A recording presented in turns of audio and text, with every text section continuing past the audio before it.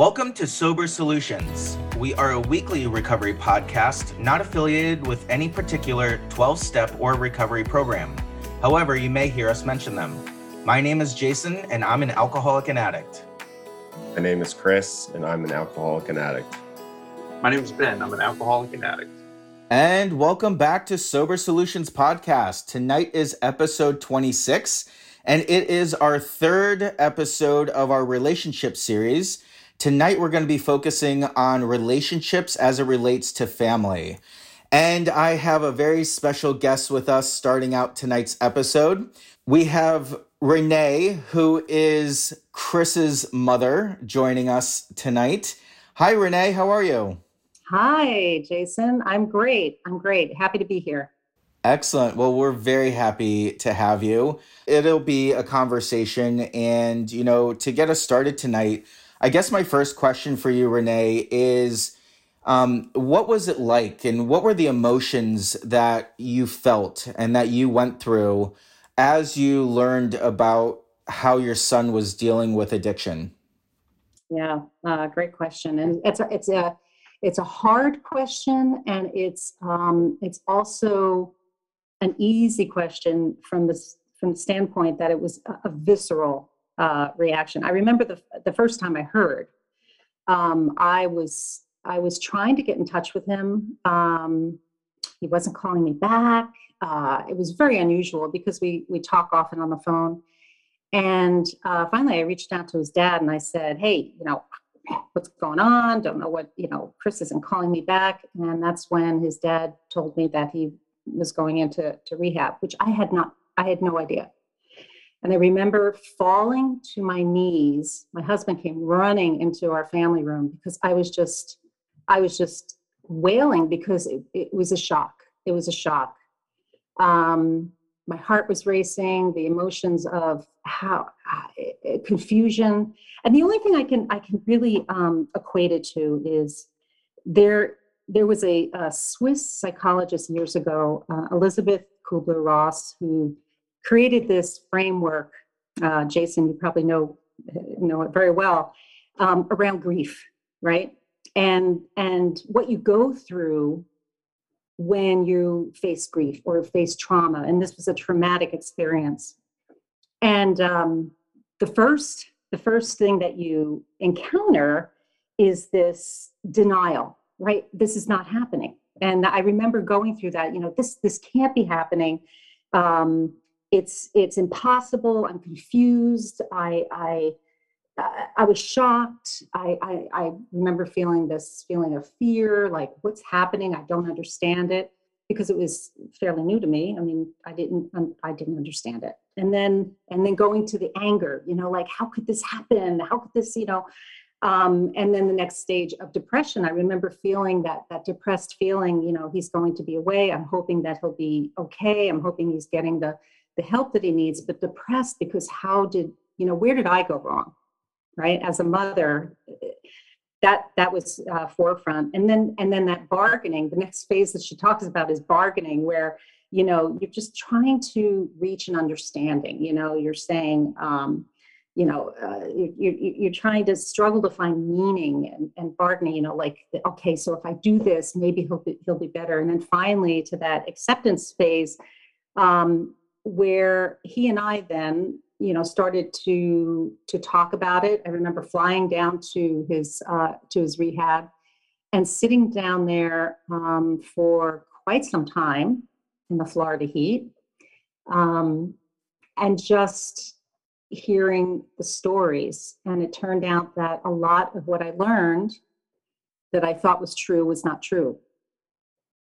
And I think that was the hardest part, is to hear how much was untrue, and the lies. Oh, that was a lie. And I remember I would ask him, "But Chris, remember that time?" And no, that was a lie. And but you said that, no, that was a lie. And so that whole understanding of self, of him, of our relationship, just kind of unraveled. So that was the emotion that I felt. Renee, it is so good to have you on the podcast, and you just started touching on it briefly. Looking back, and the initial feelings obviously were that shock and anger. But as you have some time away from that moment, looking back, are you able to see signs more clearly and behaviors that may have that now would arouse suspicion, or. Um, Great question. I know that there are certain behaviors that have lingered that are kind of like triggers for me, right? So I think we have a great relationship. We talk a lot. We talk a lot about all sorts of things. And so what I learned when he was deep in his addiction, which I didn't know he was at the time, he called a lot. He called a lot, and we talked. We talked a lot, right? And then when he was coming out of his addiction, it stopped. He didn't call as much. So there was this up and down roller coaster type of thing.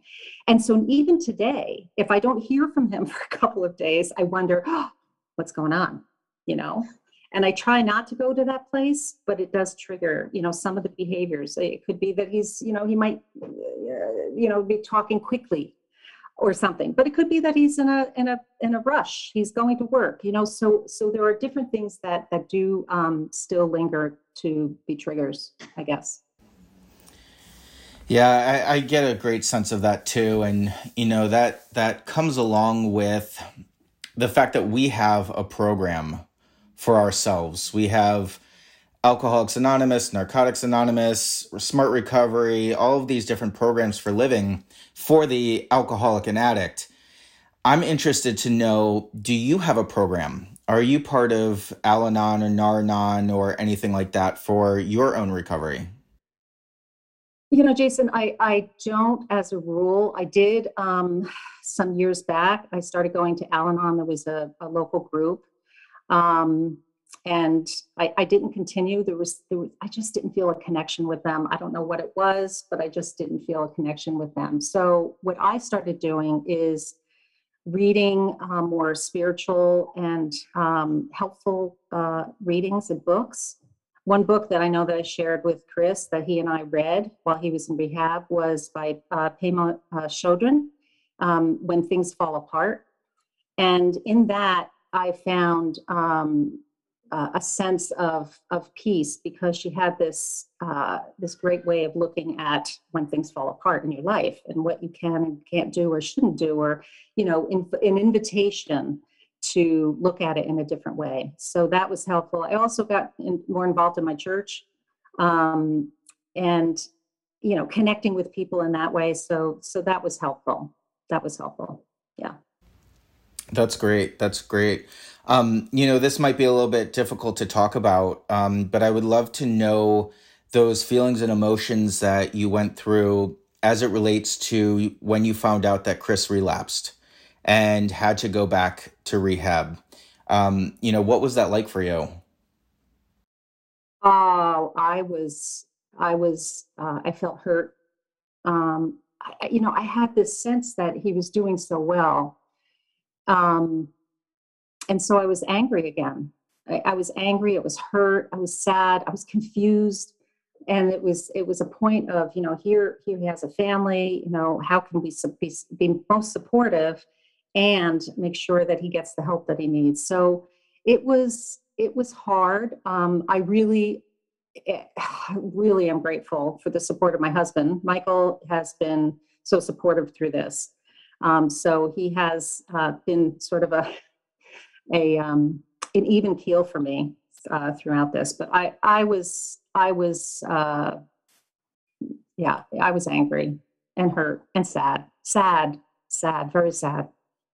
The last 10 months, have been, I'm sure, a trying time for you. But what have you seen different in the last 10 months than maybe since Chris's first stint in rehab and then time home?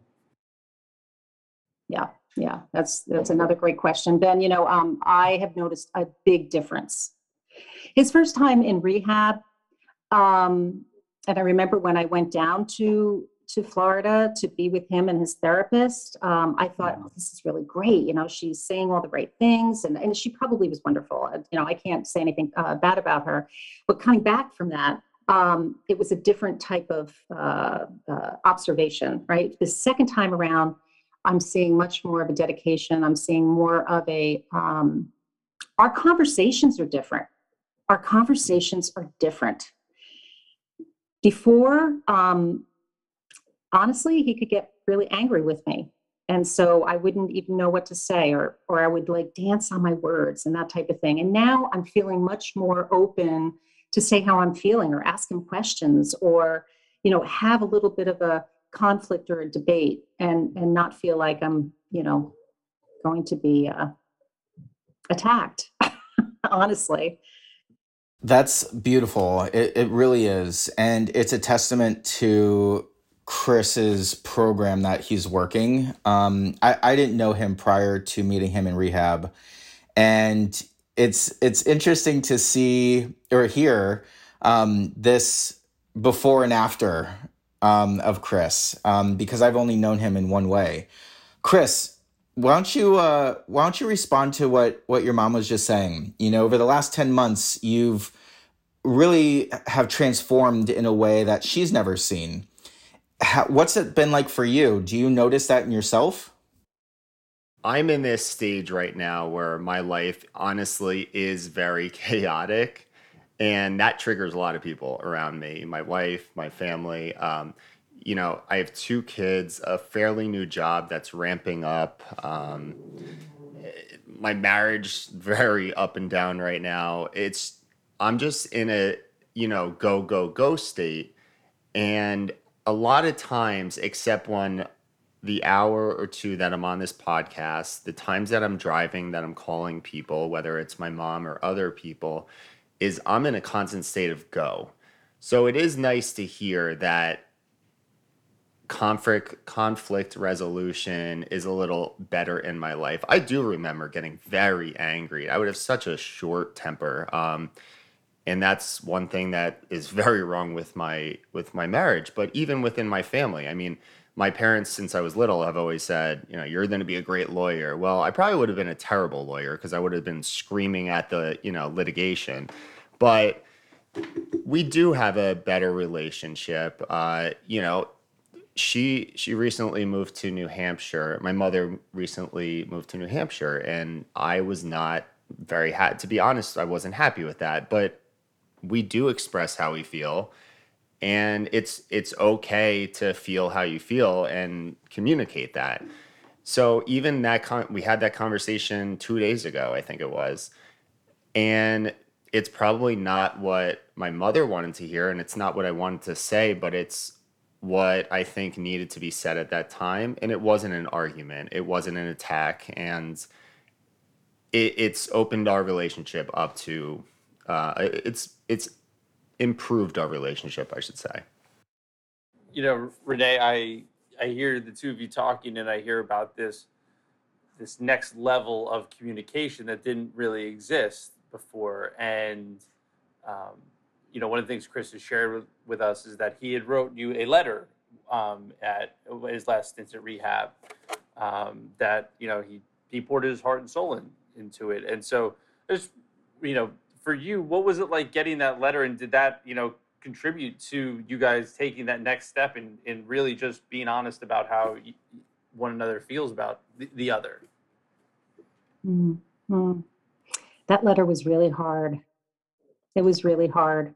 It was hard to hear. You know, there are certain things that as a mother, you want to do what's best for your children. I mean, he and his dad, his dad and I got divorced.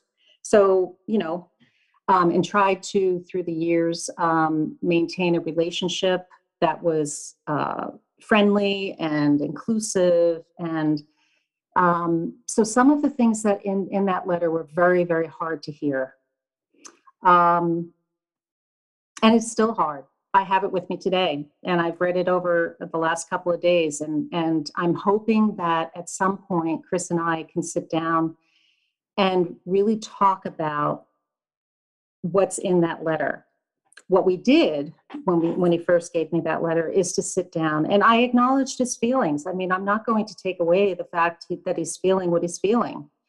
That's authentic, right? That's his feelings. We did take the time to meet with his therapist after he wrote that letter. It didn't change anything as far as us moving to New Hampshire. We still did move, as you heard just a few minutes ago. But I think it was a catalyst. That letter, I think, was a catalyst to help to move our relationship forward. Again, still want to unpack some with him at some point, with Chris at some point, to unpack it further. But it was very hard to get at the first, when he first gave it to me. I can imagine. And we're gonna take a second and Chris, I'd like you to think about if there's anything that you would say to your mom now different or in addition to. And while you think about that, Renee, I'm going to ask you one more question. The idea of the struggle that you went through and you've started to even slowly heal over the last 10 months, what is it that you're still struggling with by having a child who suffers from addiction? I would say the concern and the fear that of another relapse, to be honest with you. I think if you look at the data, it's usually not once, it's not twice, sometimes it's 3, sometimes it's 4 times. It can be more times. So I would say that is the scariest thought for me. That there'd be a tragic ending. I have friends, I have colleagues that have had that tragic ending, and it makes me angry. It makes me scared. It makes me scared. Thank you for sharing that, Mom. As you know, I love you. You did say in the beginning feeling of what did I do wrong, and I think by now I hope I've communicated that you didn't do anything wrong. That had nothing to do with my addiction.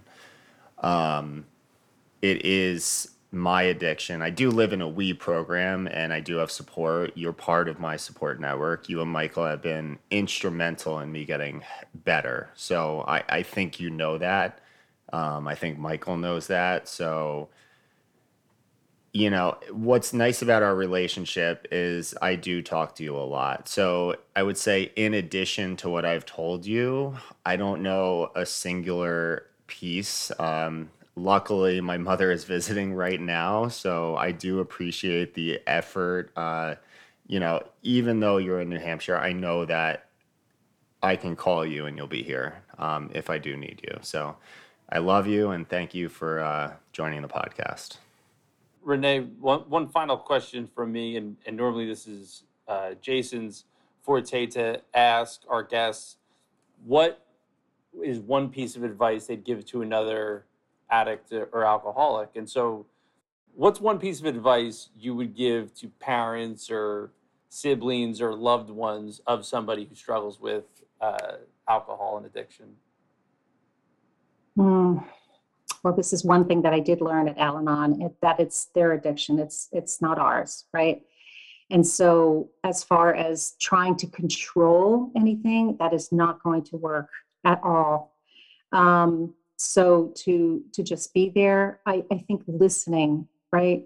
There's a saying that I love to use in my coaching, which really does work. Let silence do the heavy lifting. And so just being able to sit silent and listen and just be there. Just be there. Be there at the good times, be there at the bad times. I know that sounds like a Hallmark card, but it's true. It's really true. That's probably the best advice I could offer. Well, I don't know anyone who doesn't love a Hallmark card. And honestly, I think that is a perfect place to say thank you so much for coming on tonight. It has been a great insight into seeing the relationship that the two of you have. Thank you. It's been a pleasure to be here. Thank you for asking me. Thanks, Renee. And welcome to part 2 of our episode 26 on relationships in family. We have Mary tonight. Mary is Ben's mother. Hi, Mary. Welcome. Hi, Jason. How are you? I'm doing well. Thank you so much. It's really nice to meet you. We've heard wonderful things about you. We're very excited to have you on this episode tonight. Thank you. Awesome. Well, I'm just going to kick in right into the first question. And, it's really around the emotions and the feelings that you had. And if you could tap into those, what were those emotions that you had when you first started learning about Ben suffering from alcoholism and addiction? The beginning was really hard. We were in shock when we found out. We really had no idea that he was an alcoholic. And in the beginning, that created a lot of guilt for me because I didn't understand how we could live in the same town and I would see him a couple times a week. And how did I miss that? But that quickly passed because there was so much going on around his recovery and him going into rehab. There was... in the beginning, all that I wanted to do was learn as much as I could about the disease. And so that's what I did.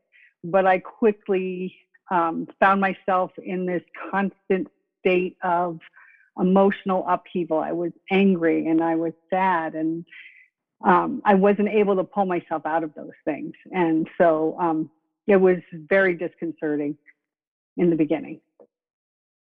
Yeah, it sounds like my mom actually just touched on different stages of grief, and you basically emulated what she just said, those stages of grief. So I love that you said you wanted to learn as much as possible. I guess, what did you learn, and how did that, if it did or didn't, how did that change how you talked or interacted or dealt with Ben on a day-to-day basis? Well, so I really didn't know a whole heck of a lot about addiction.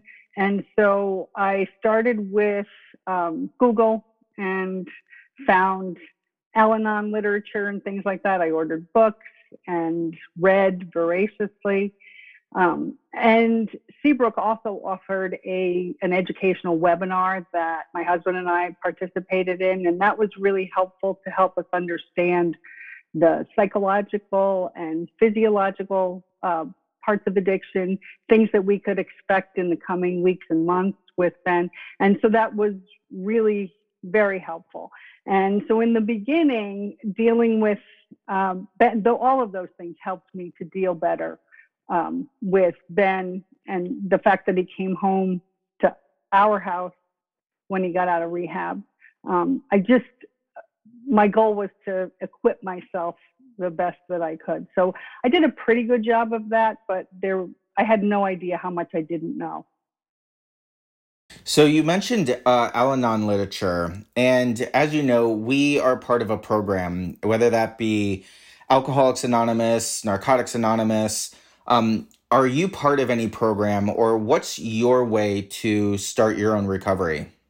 So yes, I am a member of Al-Anon. We belong to a Wednesday night parents group that meets virtually. But I didn't get there right away. It took me a while to get there. It was after there were a couple of things going on with Ben, and I was concerned. My biggest fear in the beginning was him relapsing. I think because I was so emotional, and I did not feel in control of my emotions, I also had very irrational fears, and the biggest being that he would relapse, and I wasn't sure I could survive that. So my goal was to just make his life and his recovery as easy as possible so that I could ward that off. And now looking back, I see how foolish that thinking was, because I had no control over that. I could barely control myself. So how did I think I was going to control a relapse? So it wasn't until Ben very graciously offered us access to his therapist and to his sponsor, and we spoke to both of them. And during each of our meetings with them, they both mentioned checking ourselves. And I really wasn't sure what that meant. And even after Ben's sponsor explained it to us about getting our own program and working on ourselves, I still was like, well, I'm reading the books. Ben and I talk about his recovery and things, and he had mentioned to me at that point many times that I needed to be in recovery. But it wasn't until it was probably around December that we started attending Al-Anon meetings. And even then, I didn't totally understand. It wasn't until I was in the rooms and listening to the people who have been coming for years and decades and how they work their program on a daily basis. And their program has absolutely nothing to do with their qualifier, and it has everything to do with them. And that has slowly started to click with me. So I'm on my way, but I'm far from there. I love how listening to you just shows how a program works. I mean, what you were describing, I'm not a therapist, but is just pure codependency in the beginning to acceptance that you don't have control over his recovery. And most spouses, most parents, most loved ones go through that, and hopefully they end up where you're going and where you're almost at right now. And that is a beautiful thing. Ben mentioned a lot of, and I used to talk to him very frequently in the beginning, so I know what he was going through, and he mentioned a lot of early morning talks with you that were very helpful. What was that like for you in the beginning when he first got out, and you guys would have those conversations, and just talk about that. You don't have to go into details if it's too personal, but I know it was very integral for his recovery.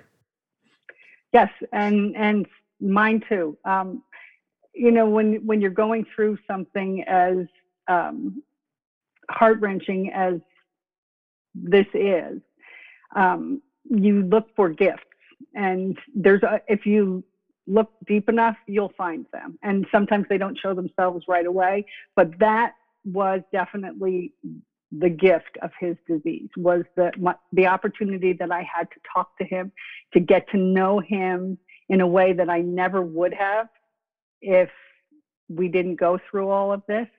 And it was helpful. The conversations we had were helpful. I know they were helpful for him, but they were certainly helpful for me in getting me to where I am in my recovery. So I wouldn't trade any of that for the world. That's special. It's really special. It reminds me of the relationship that I've started to rebuild with my father. He declined our invitation to be on the podcast this evening. He's not much of a public speaker. He's very private. So I applaud you and Renee for being on tonight. But Ben, I want to get your reaction and some of your insight on what your mom was just sharing about those early morning conversations over coffee. What did those mean to you? I think at the time I didn't recognize their importance. Not that I didn't recognize how much weight they carried, because it was just happening every day, and so it was just part of the routine. I would get up, I would work out, and then when I was cooling down, that's when we would talk. And it was usually me and her, or if my dad was down there, it was because he was asleep on the couch, because he would wake up at 4:00 and then come downstairs, let the dogs out. And then he would wake up in the middle of, what I miss?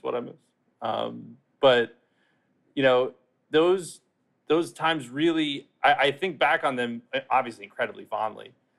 but it was the first time that I got to be totally honest with another person, and I really think it did help my own recovery in that I was able to open up to exactly how I was feeling at that time, and it wasn't always easy. I mean, there was a lot of crying, there was a lot of laughter, there was and it was feeling it was feeling feelings again for the first time, and it was, so for me to go through that with somebody, and it was interesting because I I always looked at my mom as like, all right, she's the one that's got to put together. She knows what's going on. Didn't matter what the subject was, but and so to see the very real struggle was difficult because it was like, oh wow, like she doesn't exactly have this, and so it to go through to share that experience. I don't think I could have gotten through it. At the time when I got out of rehab, I came back to my parents' house. It was like, oh my God, what is happening to my life? And I don't think I could have gotten through it if I had went back home. It went back to the house and to my ex-wife, and so I really, just like we say, everything happens for a reason. So I was just thankful that they were there for me. That's great. Mary, you're doing very well. Ben, I am so proud of him. He's doing very well, and he's proving the stats wrong currently, which I love. Unfortunately, Jason and I were proving the stats right for many years about relapsing. But what's something that you still struggle with as far as either your recovery or with Ben's recovery or Ben's addiction? I still struggle with. So here's how things have changed. In the beginning, I would tell him what I was thinking, what I thought he should do, and I expected him to do those things. And now I can tell him what I'm thinking. I can ask him a question, but I can also preface the question by saying, and you don't have to answer that if you don't want to. That's okay. There was a time where that would be very insulting to me if he didn't want to answer my question. But now I'm at a place where all of that is okay. And it really has changed the relationship I have with him. I don't have this same relationship with my other children because it's just different. I have gotten to know Ben on a very different level than, I love them all, but I can say things to Ben that I don't think I would say to the others. I love how Ben is fist pumping in the back. They're going to be very upset about this. "Quote unquote favorite child." They're going to be very upset about this, but I won't tell them. So, Mary, along those lines, what have you seen that's different in Ben from the time that he went into rehab to today? What do you see in him? Wow. Everything. There's first of all, just his physical appearance, that in and of itself, he just looks like a different person. He looks healthy, and he never had a super healthy look to him. The way he interacts with people, he's got a thoughtfulness, and I don't mean in that he does generous things for people. He does, but he is thoughtful in the way he speaks, in the way he responds, where in the past he would be quick to answer, and a lot of times it was fresh. And but now he takes a breath, and sometimes he takes a really long pause, and sometimes he doesn't even answer right then and there. And so he's definitely come a long way in that regard. And he recognizes his own faults. He's able to do that. We don't have to point that out anymore. He recognizes them. Thank you. We really appreciate you coming on the show, and I guess we usually close out with one piece of advice for a fellow alcoholic or addict, but I guess for you, what is one piece of advice you would give to a loved one, a family member, a spouse to help them through their recovery process? I would say be patient. Be patient with your loved one. Be patient with yourself. This is a process, and everybody goes through this process at a different rate. So, truly take this one day at a time, and you'll get there. Eventually, you will get there. Awesome. I think that's excellent advice. So, Ben, with your mom here right now, is there anything that you want to share with her? Oh, I mean, it's it's I don't know if it's anything I haven't said to you to your face, but yeah, I love you and Dad. Just I really just can't say enough about what it means to me to have had you guys there at that time when I needed you. And it's one of those things that I really I can't repay it to you, but it for me it's an example of what I can aspire to be as a parent. And when my kids, if they ever find themselves in a similar situation, if I can answer the bell even half as well as you guys did, and well, maybe not that. I'm kidding, but but no, for all jokes aside, for you guys being there for me when I needed it, it was something I just cannot ever thank you enough for. So, and the Yankees probably lost today, Mom. So that's what I wanted to tell her because They didn't play. Oh, Now who doesn't know sports? Yeah, for some reason Ben thinks that he's the only one that watches sports in the world, so it's no, really just on weird. this podcast.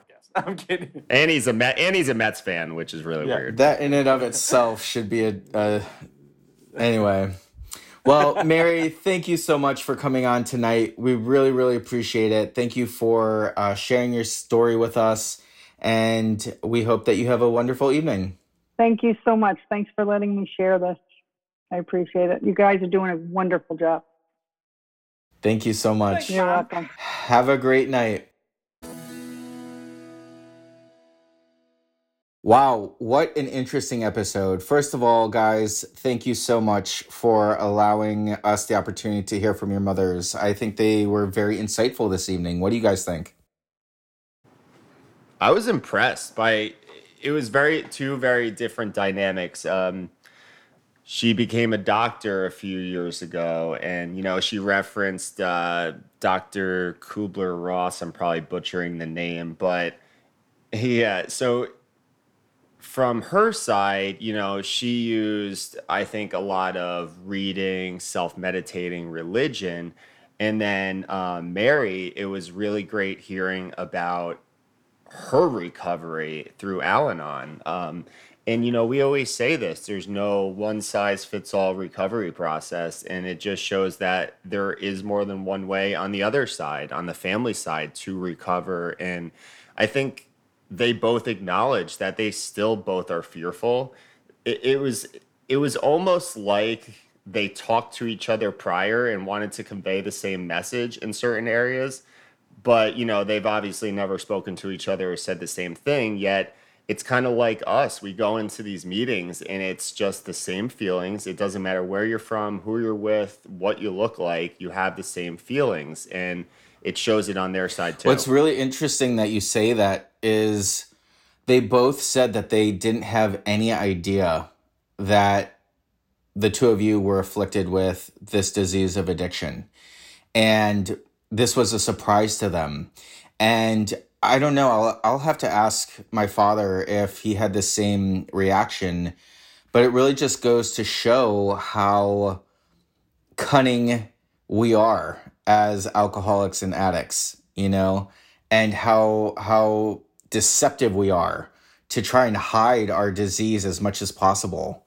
I mean, I'm just impressed. That's what you guys got out of this episode. The only thing I got out is that I'm my mom's favorite.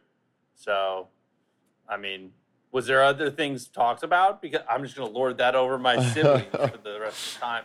But No, I mean, yeah. To both your points, Chris, it is literally a product of recovery that it doesn't matter what it looks like. If you're attempting to recover, then you can recover. And you know, Jason, I think that the point you were hitting on was that there's a there is a certain, I don't want to say technique. Is not the right word, but we have this. I wonder if it's a combination of our ability to be cunning, or if how much of it is, parents just don't want to.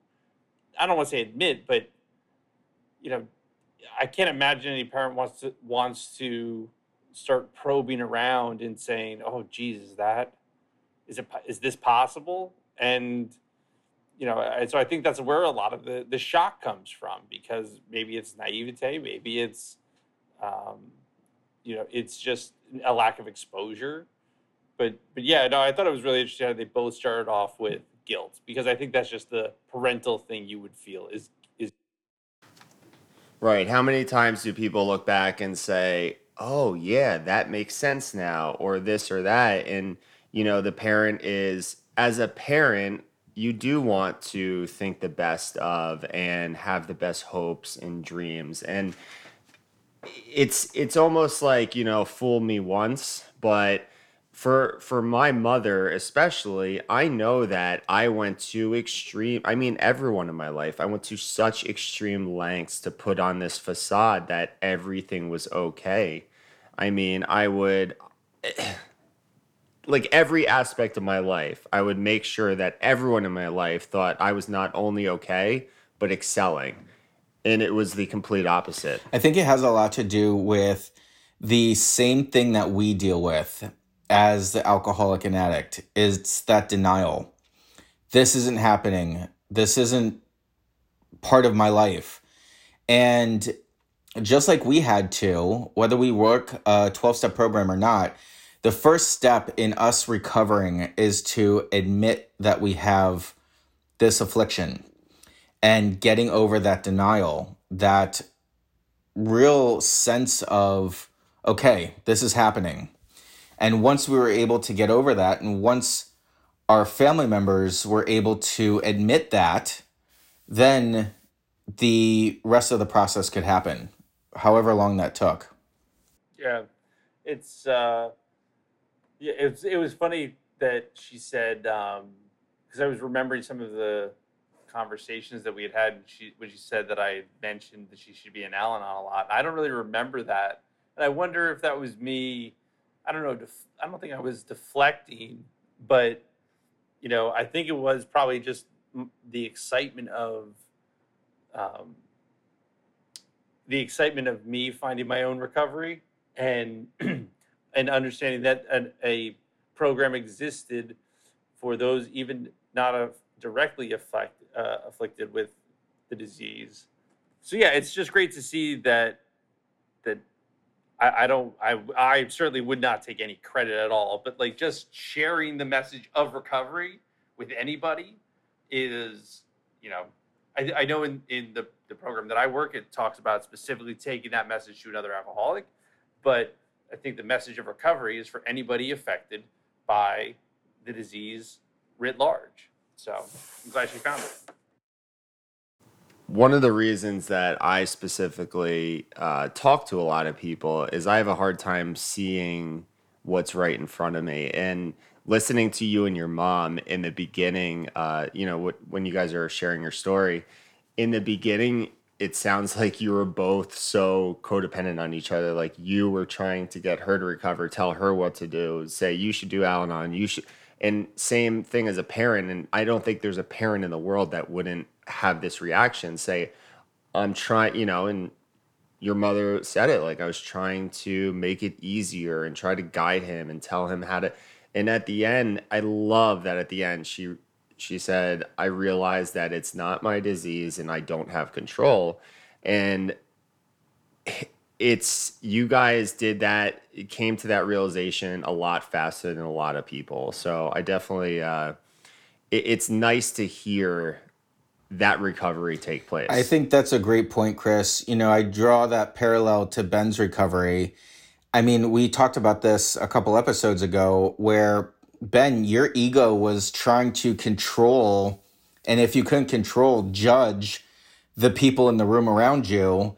And to hear your mom's progress through her own recovery journey, where you're both now at this point of one day at a time, this is my program and no one else's, and that acceptance of where you've been, where you are, and where you want to go, it just really is beautiful to see.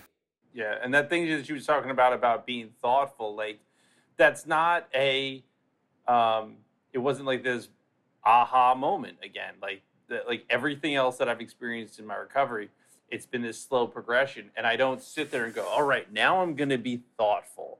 It's just how I react to it, because yeah, I was a smart ass, and like I had to be right, and I had to get I had to get a answer out as fast as possible. It didn't matter if it was right or wrong, and then I would just commit to it, and if it was a lie, I'd commit to the lie, and so now it's not important to be first. It's important, or you know, it's not even important for me to be right. It's just important for me to, you know, like she said, you know, to check myself and really figure out, what am I trying to say? What am I trying to accomplish? What am I trying to gain? And, you know, and then continue on from there if my motives are right. One thing that I kind of wish I even more, and I'm going to talk to my mother eventually about this, explore more, is the fear that she still has. And I think deep down, I know that everyone in my life still has fear that I will relapse. I hope that eventually gets dissipated. But, you know, multiple times she referenced, what are you still fearful? Well, I'm fearful he'll still relapse. You know, the tragic ending my mother referenced. And to carry that is really tough. I mean, especially for the son, for me being her son, having your mother basically fear a tragic ending is really hard to hear. And I mean, I'm glad it's an honest answer, because at least that can start a dialogue. But I think that just goes to show how much addiction affects everyone around you. Absolutely. And it ties really well into what they both alluded to. And Ben, your mom called this right out. Their one piece of advice for the mothers and fathers and family members and loved ones that are living with a loved one who has addiction, their message was, be patient. And I think that goes for all of us. Be patient, live one day at a time. We can't control what the future is. All we can control is what we're doing today. And the more that we are patient with ourselves, the more that our families are patient with us, the more that we're patient with our family members too. I think that is an excellent, excellent piece of advice for all of us. Well, thanks again, guys, for having your mothers on. You know, quite honestly, I was a little jealous to see your moms on tonight. It was really great to meet them. And as always, each and every one of our episodes is dedicated to the still sick and suffering alcoholic and addict, especially the individual who's going to pick up for the first time tonight. And tonight, we dedicate it to all of our family members. Thanks again, guys. Have a great night. Have a great night. We appreciate your liking and subscribing to our podcast. If you liked what you heard today and would like to support our podcast, feel free to Venmo $1 to our virtual basket at Sober Solutions Podcast. We want to hear from you too. If you have a comment, question, topic, or would like to come on the show, find us on Instagram, Facebook, or YouTube at Sober Solutions Podcast. Or you can shoot us an email to sobersolutionspodcast@gmail.com.